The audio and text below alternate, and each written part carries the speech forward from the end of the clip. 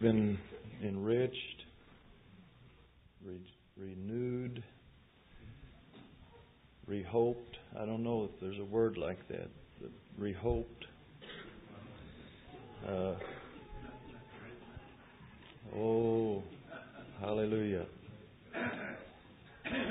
God is going to have a people. God does have a people. He will have a church that'll fit the description that He said He was coming for. Church without spot, without wrinkle, washed in the blood of the Lamb. Hallelujah. And I love the precious ways that the Lord, when God speaks because of who He is, He ought not to ever have to come back again and encourage us to believe that. But the humility of God, He'll just come time after time after time, reach down on whatever level He finds us and just support all that He's declared in ways that we can get a hold of it in our unbelief and just bring us to a position of believing like a Father who loves us. That's why we worship Him. We worship Him because of His great love for us. Hallelujah. Hallelujah. What makes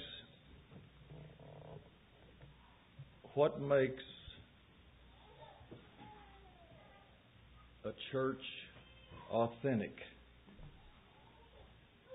What makes a church relevant? What makes a man's ministry authentic? What makes a man's ministry relevant? What makes a Christian family authentic? What makes a Christian family relevant in their county, in their neighborhood? That's the question we want to address tonight, because this wonderful refreshing that God is of His own will, His own sovereign will, for His own purposes, sending us, equipping us to glorify Him, to be strong in faith, to be full of the Holy Ghost. His own purposes will be accomplished. We're going to go out from this time of refreshing, and we've got to be relevant, and we've got to be authentic. Now, how does that happen? And what makes something authentic? What makes something relevant? And I'm going to ask you to turn first to Luke chapter 2. I've never talked about this before. We're so insecure that when we get new territory, we tremble. But I think I saw something here yesterday. Luke chapter 2, beginning with verse 40.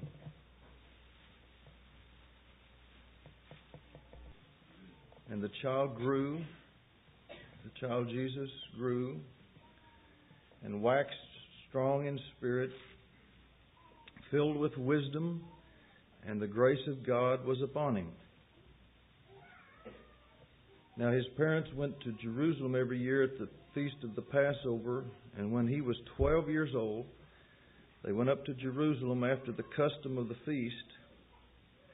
And when they had fulfilled the days, as they returned, the child Jesus tarried behind in Jerusalem. And Joseph and his mother knew not of it. But they, supposing him to have been in the company, went a day's journey, and they sought him among their kinfolk and acquaintance. And when they found him not, they turned back again to Jerusalem, seeking Him. And it came to pass that after 3 days they found Him in the temple. After 3 days, they found Him in the temple, sitting in the midst of the doctors, both hearing them and asking them questions. And all that heard Him were astonished at His understanding and answers. And when they saw Him, they were amazed. And His mother said unto Him, Son, why hast Thou thus dealt with us? And I want to say that this question, like so many questions that we ask, have more to do with our own frustration. You know, this had more to do with her own fears and her own sorrow, and her own frustration. Son, why hast Thou thus dealt with us?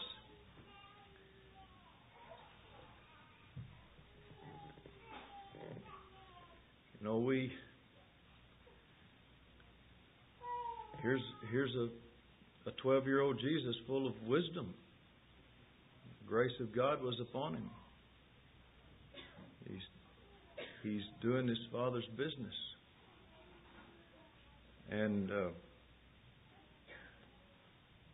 the questions, why hast Thou dealt thus with us? And He said unto them, How is it that ye sought me? Wist ye not that I must be about my Father's business? And they understood not the saying which He spake unto them. And He went down with them and came to Nazareth, and was subject unto them. But His mother kept all these sayings in her heart. And Jesus increased in wisdom and stature and in favor with God and man. He didn't have to get back in favor with God. He just increased in favor with God. How is it that you sought me? Wist ye not that I must be about my Father's business? You know, that's a wonderful thing if I'm seeing it right. I saw it like I never saw it before yesterday. He's full of wisdom. And the grace of God is upon him. Mother, me, a 12-year-old boy, full of wisdom and the grace of God upon me, and I must be about my Father's business. I must be about my Father's business. No question that He came to do the will of the Father. And Mother, in doing that, I'm not going to violate your trust. God doesn't violate His principles to accomplish His purpose. He doesn't do away with honor thy father and mother to accomplish a divine purpose. So He says, I must be about my Father's business. Now, you know, the flesh wants to say, yeah, man, He's got more important things to do than He's come to save the world. But folks, the Father's business for Jesus turns out to be 18 more years at the carpenter's bench.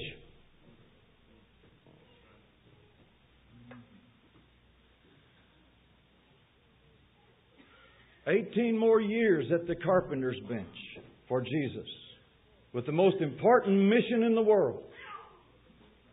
The man most able, most capable, most fit, most suited for the job, the will, accomplishing the will of the Father, with the answers, with the wisdom, the grace of God resting upon Him a world dying and going to hell. But He was not distracted even by the need. He must be about His Father's business. He didn't suggest to the Father what His business was. What is your must? What is your must? I must be financially secure. I must have significance in the church. I must. See? No, Jesus' must was I must do the will of the Father. Misunderstood, kept down, obscurity, year after year after year after year. He's in his prime. He's 20 years old. 8 years later, he's 20 years old, and he's 22 years old, and then he's 25 years old, and then he's 27 years old. But he must be about his Father's business. And Mom, Mom, don't worry about me. I'm not going to bring reproach on you. I'm not going to break your heart out of rebellion, because I'm committed to the Father's business. The same Father that sent that angel that touched you and brought you those tidings from God. And that same Holy Spirit that overshadowed you and impregnated you with the will of God. I'm committed to His purposes. I don't have an agenda of my own. I don't have something that I have to see happen. When we get a hold of something that we've got to straighten out, when we get a hold of something we've got to see happen, trouble is ahead. Deception is ahead. God's plan is thwarted. No, we don't have to do anything but the will of the Father. That's all we have to do. Now, what is being relevant? What does that mean? Being relevant. Everybody's talking about it. The modern church is in error over its head, motivated by a humanistic idea of being relative to the needs in the world today, to the felt needs of society.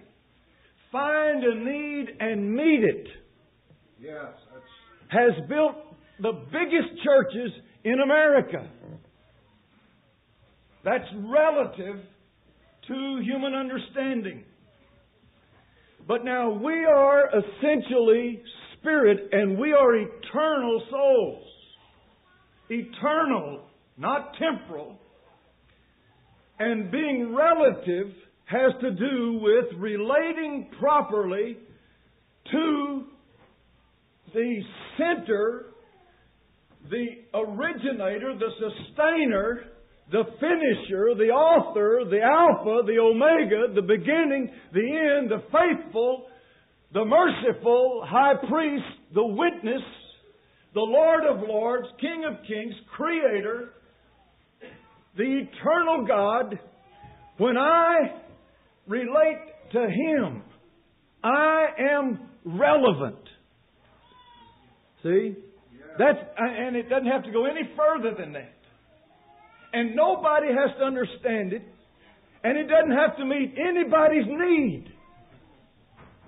If I relate to Him, I am relevant. In my generation, I am relevant. Now, relevance in that respect plus obedience equals authenticity.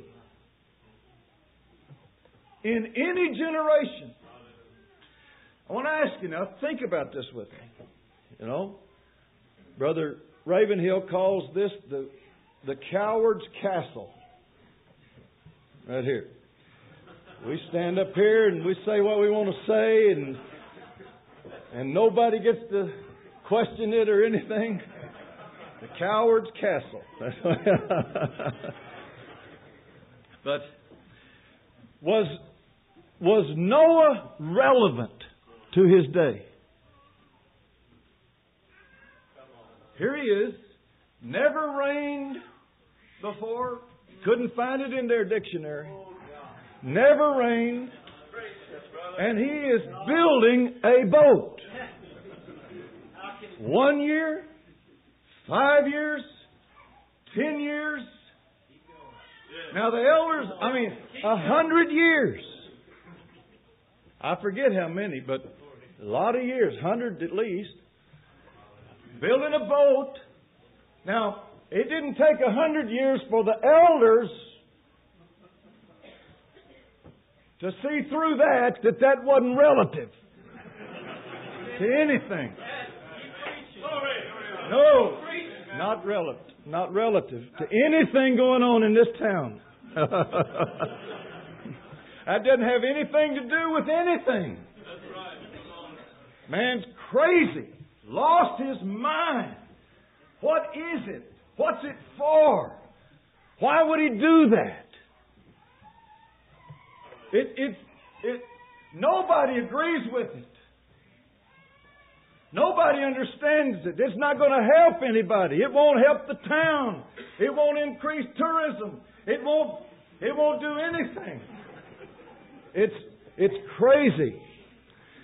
But I'll tell you that history points out that he was the only man in town that was relevant.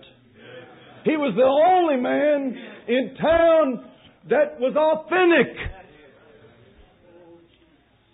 Because he related to the eternal God that had a plan and a purpose and an order and a determination to accomplish redemption. That he might have a people for an eternal bride and companion for his Son, what he always wanted. Before the foundations of the earth, it's what he determined to have. And he's never veered off from it. Was it relevant? Not to society, not to the elders. And you just pick the story, whatever story you want. Was it relevant? So being relevant is relating to the eternal and not the temporal. Jesus didn't come to be relevant to the existing society. He came to do the will of the Father.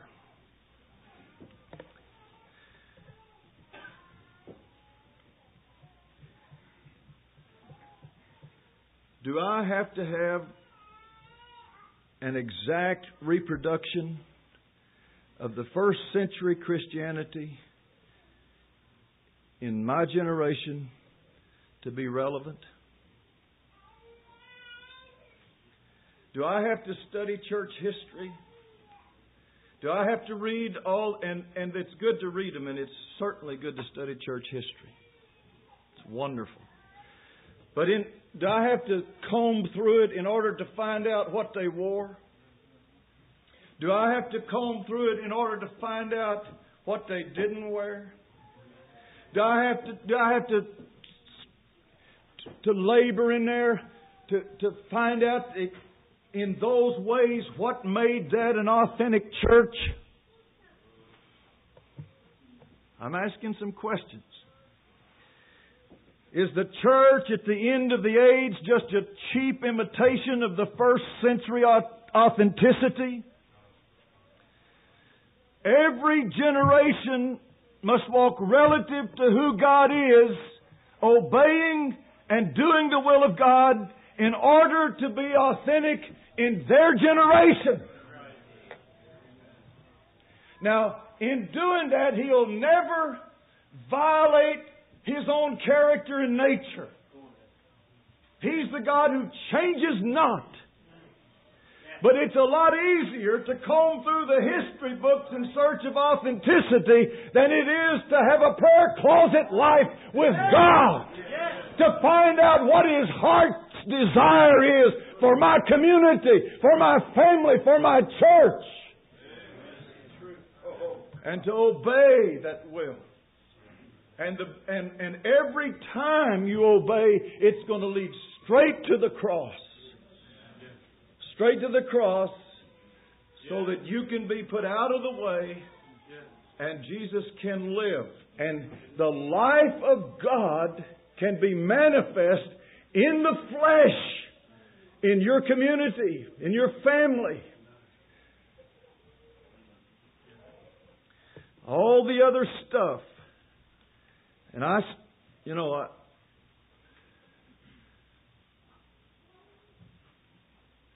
it's wonderful to get to blame things on the Holy Spirit. But this is what the Holy Spirit has got me stirred up about. I mean, he's talking to Bracy Greer. See, I grew up in a certain way, and oh me, I've been unlearning for 15 years. And I don't mean disrespectfully, and I don't mean stuff like that, see. But everything that's not relevant in the way we're talking about tonight is an expression of my insecurity and pride. Always. And in our circles, I wrote this down for our circles, noise doesn't make it relative. And we're noisy. We got speakers bigger than this wall. And if we've only got 100 people there, we'll crank them up. We got instruments and drums and not we, but not we locally, but we nationally. It's a circus.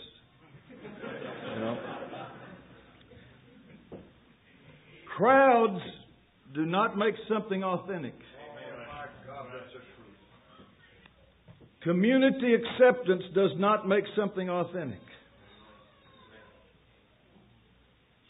Staying within the whatever boundaries you have to stay in to not be questionable to the elders does not make something authentic.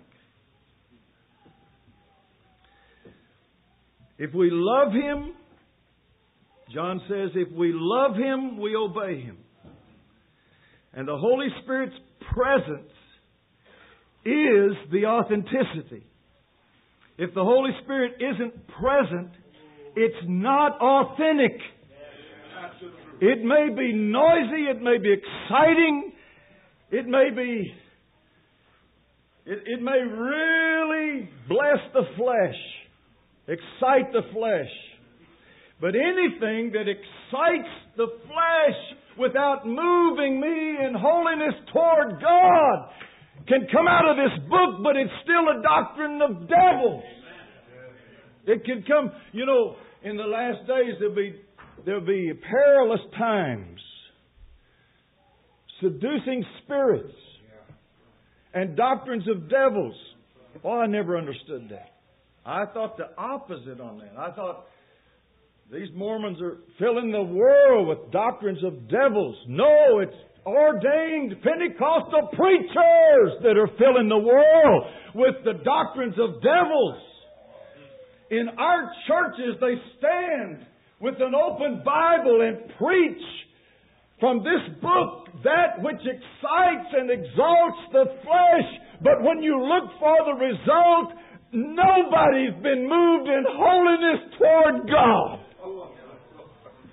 And it's not authentic.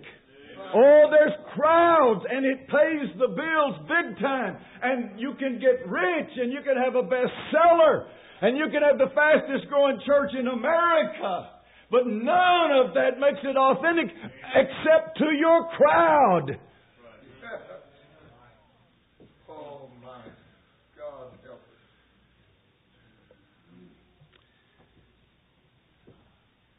Jesus.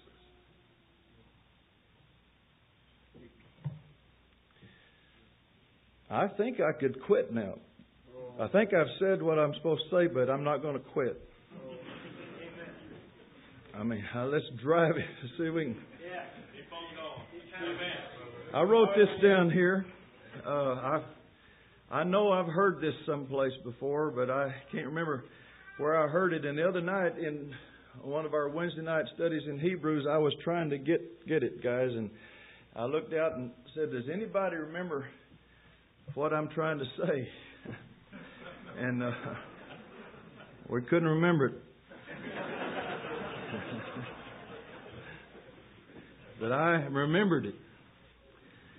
The Lord will never move us out and trust us with greater responsibilities until He has become precious to us in the place where we are.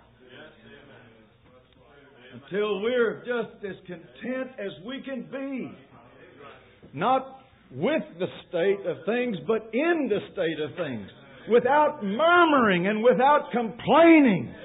Rejoicing in the love of God with full confidence that because He has placed in us a must to do His will, and He has given us wisdom and the grace of God, that regardless of what it looks like, even to ourselves, He will accomplish His purposes. He will have the desired results.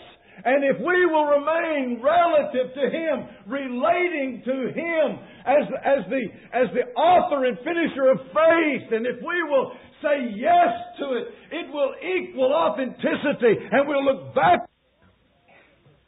Never understood it till we do look back upon it, but it will prove to be authentic.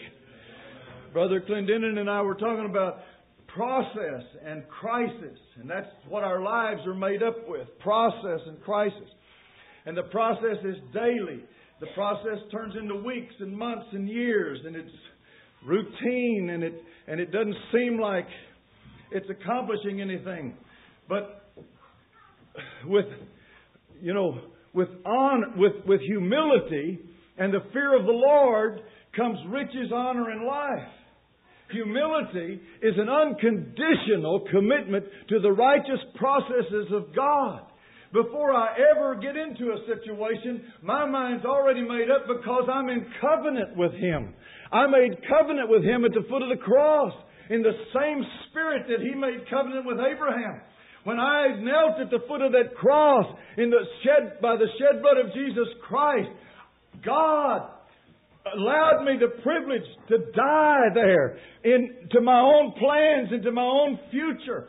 But He also made a commitment to me to never leave me nor forsake me, no matter what anybody ever said about me, no matter if I brought reproach to His name, that He would never leave me nor forsake me. His mind was made up. It was a commitment. He said, if you sin, ask forgiveness. I'll be faithful and just to forgive you of your sins. Now that's a funny word to use, faithful and just on God's part to forgive us of our sins. What's just about God forgiving us of our sins? Well, He made a covenant with us. And He'll be just to that covenant. He'll be faithful to that shed blood. If I confess my sins, He'll be faithful to that covenant and just to that covenant to forgive me of my sins and to cleanse me from all unrighteousness. But when I come into a situation, it's a new situation. I've never been in it before. I've never been faced with these kind of decisions before. But my mind is made up. I'm committed to doing the will of God. I'm committed to not violate His principles that He's taught me. I'm committed to not grieve His heart. I'm not a means to an end person, that the end justifies the means. No, I'm not a human reasoning person. I'm committed to the righteous processes of God. Whether I understand it or don't understand it, whether everybody else understands it or don't understand it, I have a humility before God, a commitment commitment to His righteous nature and character. I don't need a list of pros and cons. I don't need to lean on human reasoning as to where I think this is going to lead, and if this is going to destroy the church, and if this, and if that. I don't have to have that. I just stick in there with a commitment to God that He knows what He's about. He's been doing this a long time. He's going to bring it to pass for His own name's sake. He will. He is. Now, listen to this. Psalms 111 verse 10.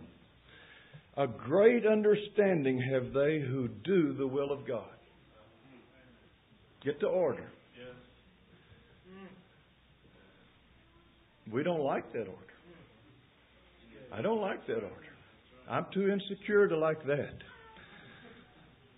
I want to know. I want to understand. Before I go do. I want to understand. Why am I doing this? What am I going to say if somebody asks me why I'm doing this? I mean, I'm supposed to give a good reason for them that ask me of the hope that lies within me. Of course, if that hope is to build a bigger church, that's not the hope he's talking about. But it says, a good understanding have they who do the will of God. Well, that's Old Testament. Jesus said, John 7:17, said,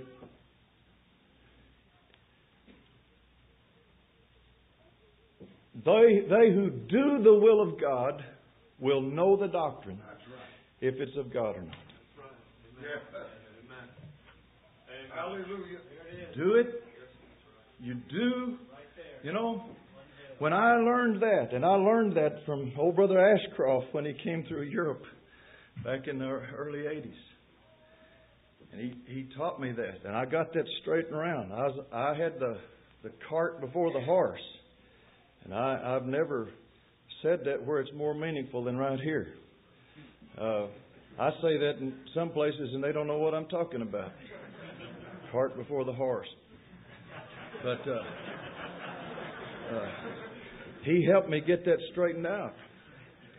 That you do the will of God and then you get understanding. And I heard one brother say, you do the will of God and then God will bring understanding. Maybe. But the important thing is doing the will of God. That's all. Just doing the will of God. Now see, if I am committed, He's the Lord of my life. I have no other agenda.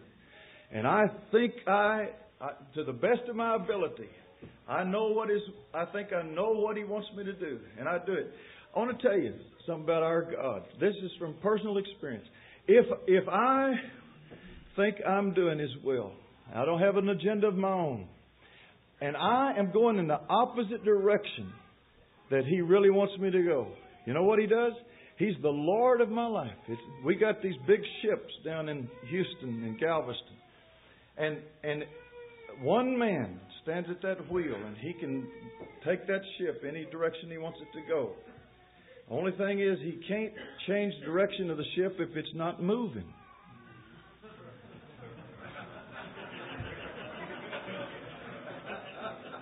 That's why you got to, understanding doesn't come until you're moving. But if I'm going in the opposite direction, to the best of my understanding, I'm going in the opposite direction of what God wants me to do. He's the Lord. See? And He'll just take that old wheel, get me out in the bay. Now, going down the channel, it's fine. He's at the helm. And I'm saying, well, I sure thought this was the will of God. Praise God. But He can't do anything but let me go in that direction till I get out of this channel or we'd wreck. We'd be over there in that pipeline or something. So we got to go about 40 miles down this channel in the direction I thought all the time was the will of God. Now I'm establishing my testimony all the way down that channel. Look here, man, I prayed through on this one. I got God's will on this one. Look at God's blessing. See, He's the Lord of my life, and I thought this is the way He wanted me to go, and here we go. We get on down there. Oh, He just loves me all the way. He does. He does. There's no punitive thing in God. I'm His son. I'm doing the best I can do. Fathers, you know what that feels like. You got a boy out there or a girl that's doing the best they know how to do. You know, the worst thing in the world a father can hear sometimes is for a real young boy to come up and say, Daddy, let me help you paint that. You know.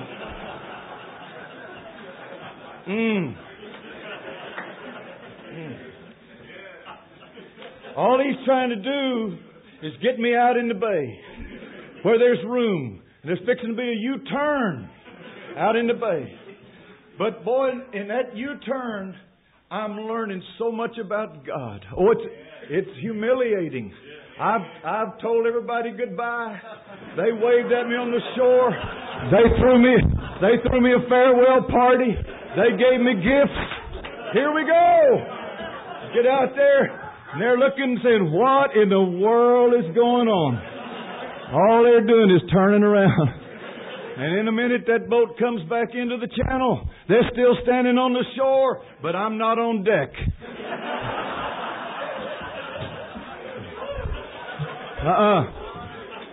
I'm where God wanted me all the time. I'm in that prayer closet.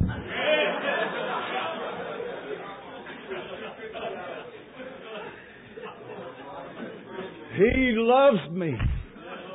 He loves me. And if I'll just do what I think He wants me to do, He'll teach me His ways. He'll show me His paths. He'll lead me in truth because He's the God of my salvation. Hallelujah. He's much more committed to me than I am to Him.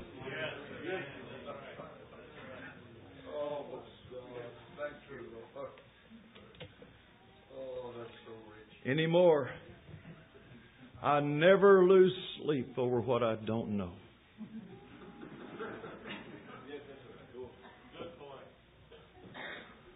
But you know, this flesh is so insecure that I confess to you, I still lose sleep over what I do know. Flesh doesn't want to die. And it's daily dying. You never have that one licked forever. Pride, Brother Ravenhill has taught us, rightly so. Said he'll look at us and he'll say, now listen, pride's the last thing to go. But it'll be the first thing to come back. You know. So all I got to know, I just pray over what I do know. Oh Lord, I know what you want me to do. Lord, give me a heart willing to do it. Lord, give me a heart inclined to do it. Oh God, even cause me to do it. Lord, I want you to, where my faith is weak, increase my faith. Lord, I don't want to bring reproach to your name. Oh God, I know nobody's going to understand this. But if I can just please you in it, I know you'll glorify your name. Hallelujah. Isaiah chapter 50. Isaiah chapter 50, verse 10.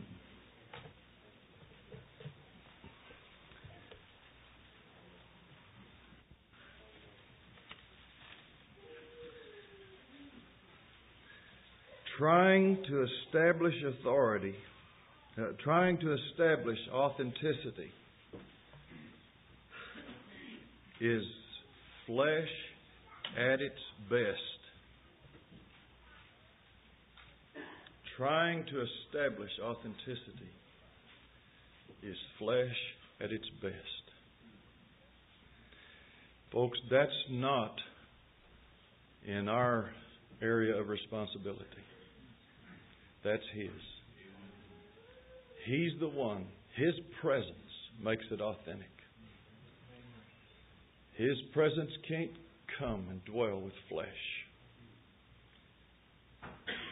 So He assigns me His own desire And the process of carrying it out will be the end of that flesh so that He can put His presence in that effort. And His presence, when people see His presence, that's the authenticity of what's happening. Isaiah 50, verse 10. Who is among you that fears the Lord, that obeys the voice of His servant, that walketh in darkness and hath no light? Let him trust in the name of the Lord and stay upon his God.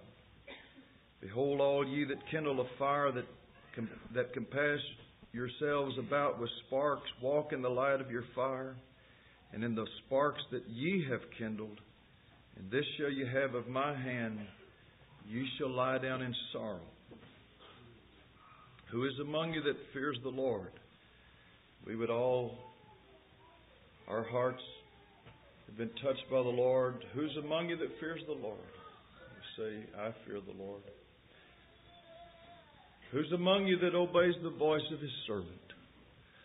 We say, I obey the voice of His servant. Who's among you that walks in darkness and has no light, and no hands go up? Because we're proud. But all three of this is happening to the same guy. Who among you fears the Lord, obeys the voice of His servant, and walks in darkness and has no light? The darkness of no illumination, no understanding, no frame of reference. Never experienced this before and never talked to anybody that has. Don't know what to do. Don't have the slightest idea why this is happening. Let him trust in the name of the Lord. Let him stay on his God. Don't do anything new. Don't go any place new. Just stay upon your God. Just do what you knew about God's nature and character before you got into that dark place.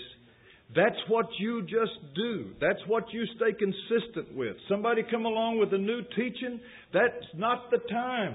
Don't, even if it's truth, just say, I've not tried that armor yet. I'm just staying with what I know.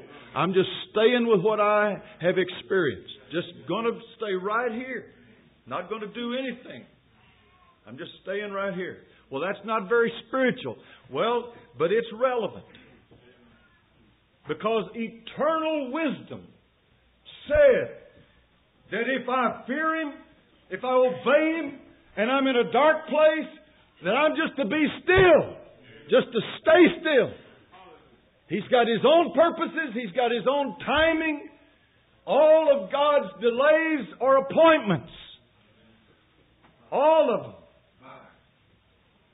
Be still. Be still. I'm going to glorify my name. Before you're out of there, they're going to be saying, no way. Sarah's womb was closed. She was past bearing the childbearing age. Abraham was 99 years old, going on 100? Couldn't happen. Couldn't happen. And there they are. They've grown so old, they're senile, they're silly, they're foolish. They go around calling each other silly names. Sarah meant fruitful womb. Abraham meant father of many nations. That's all the neighbors ever heard from this silly old couple that are going through some kind of a grief process, that have lost touch with reality. Fruitful womb. Is dinner ready?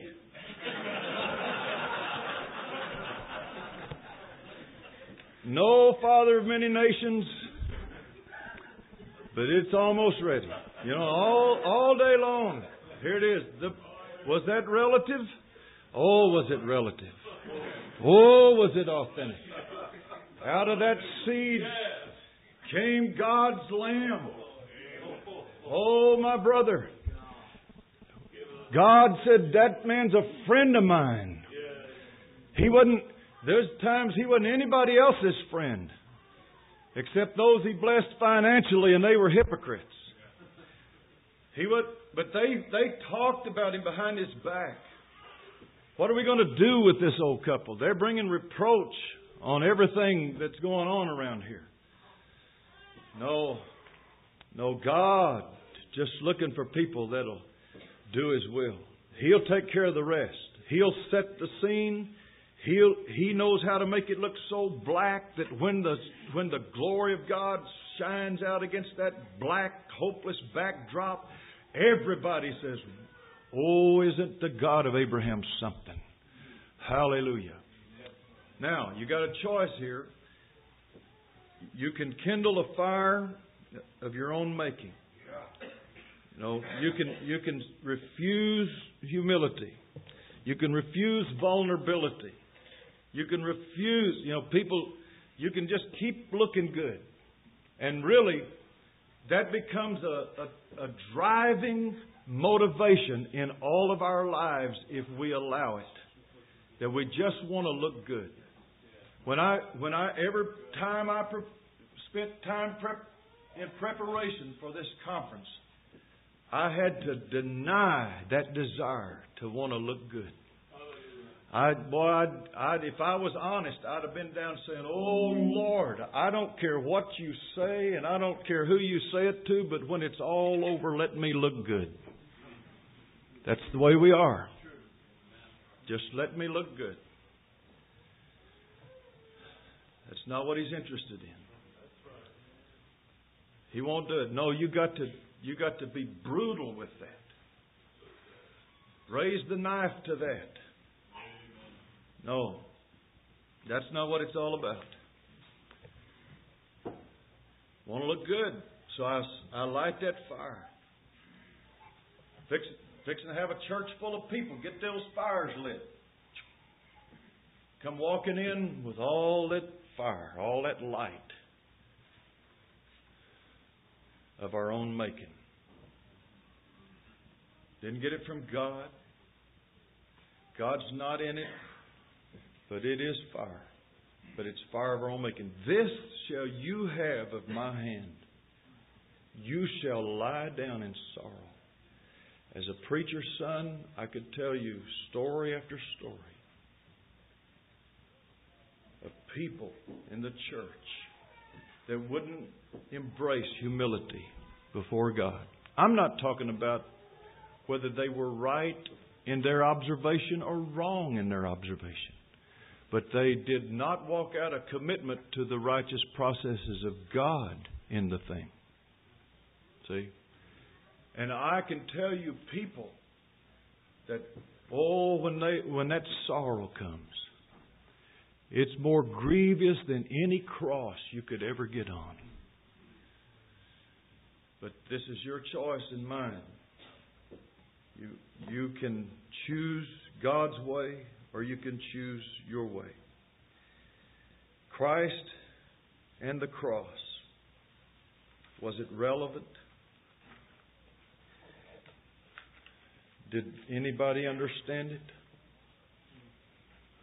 Far be that from thee, Lord, said his close friend Peter.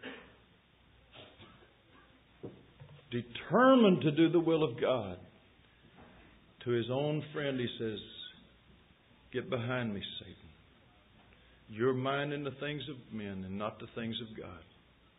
Was the cross relevant to society, to the elders, to the chief council, to the people that walked by? He saved others. Why can't he save himself? There was no authenticity in it to anybody that looked upon it. But it was to God. It was the sweet savor of His will being accomplished. It was the sweet savor of victory. It was the sprinkling of the acceptable blood on the mercy seat. It was going to those Old Testament saints who for all those centuries had clutched those promissory notes through obedience and through faith. And it was the making good of the promise of God through the shed blood of Jesus Christ. It was carrying captivity captive. It was the glorifying of God. It was the showing forth of the wisdom of God to the powers of darkness. It was the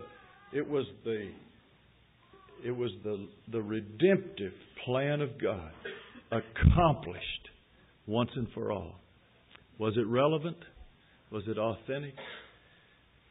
You're the proof of it here today. It's authentic, folks.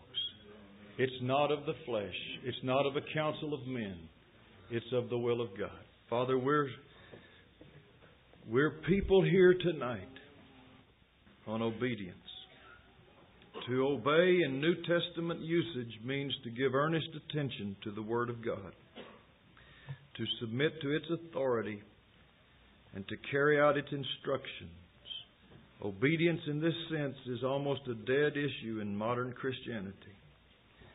The modern church has soft-pedaled the doctrine of obedience, either neglecting it altogether or mentioning it without urgency. This results from confusing obedience with works. To escape the era of salvation by works, we have fallen into the opposite era of salvation without obedience. Faith and obedience are forever joined, and each one is without value when separated from the other. Many today are trying to believe without any intention to obey. The weakness in preaching today is an overemphasis on faith with an underemphasis on obedience. Now, I'm being serious here. I haven't found that among you. But I'm telling you that it describes most of Christianity in this nation. This is being carried so far that believe has been made to substitute for obey. Non-obedience has created a non-reality, resulting in believers who believe everything fervently but obey nothing at all. Indeed, modern believers are shocked at the very mention of the word obey. To them it smacks of heresy, self-righteousness, and legalism.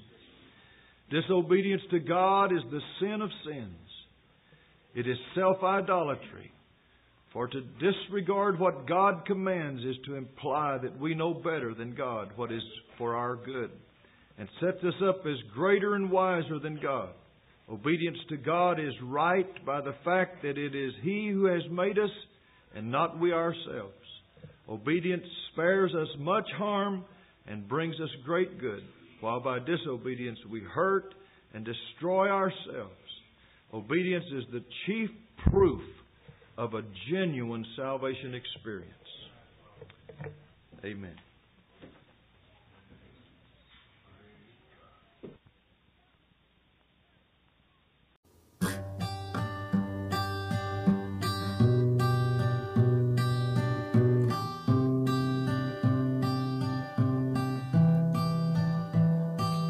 True religion isn't in your church positions.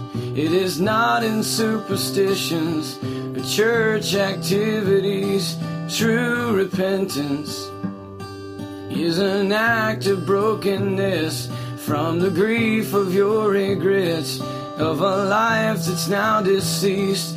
True deliverance is not a road you walk alone, but with my spirit, says the Lord, as you walk away from sin. True salvation is not displayed in how you're treated. It's not in prayers that you've repeated time and time again. 'Cause this is not a game, and this is not a chance to see the spotlight. It's not about a church that seats 1,000 or a choir that sings on key. It's about the kingdom. And when will you make time to share my gospel? Make time to point the lost to a brighter day in eternity, and make time for me. When will you make time for me?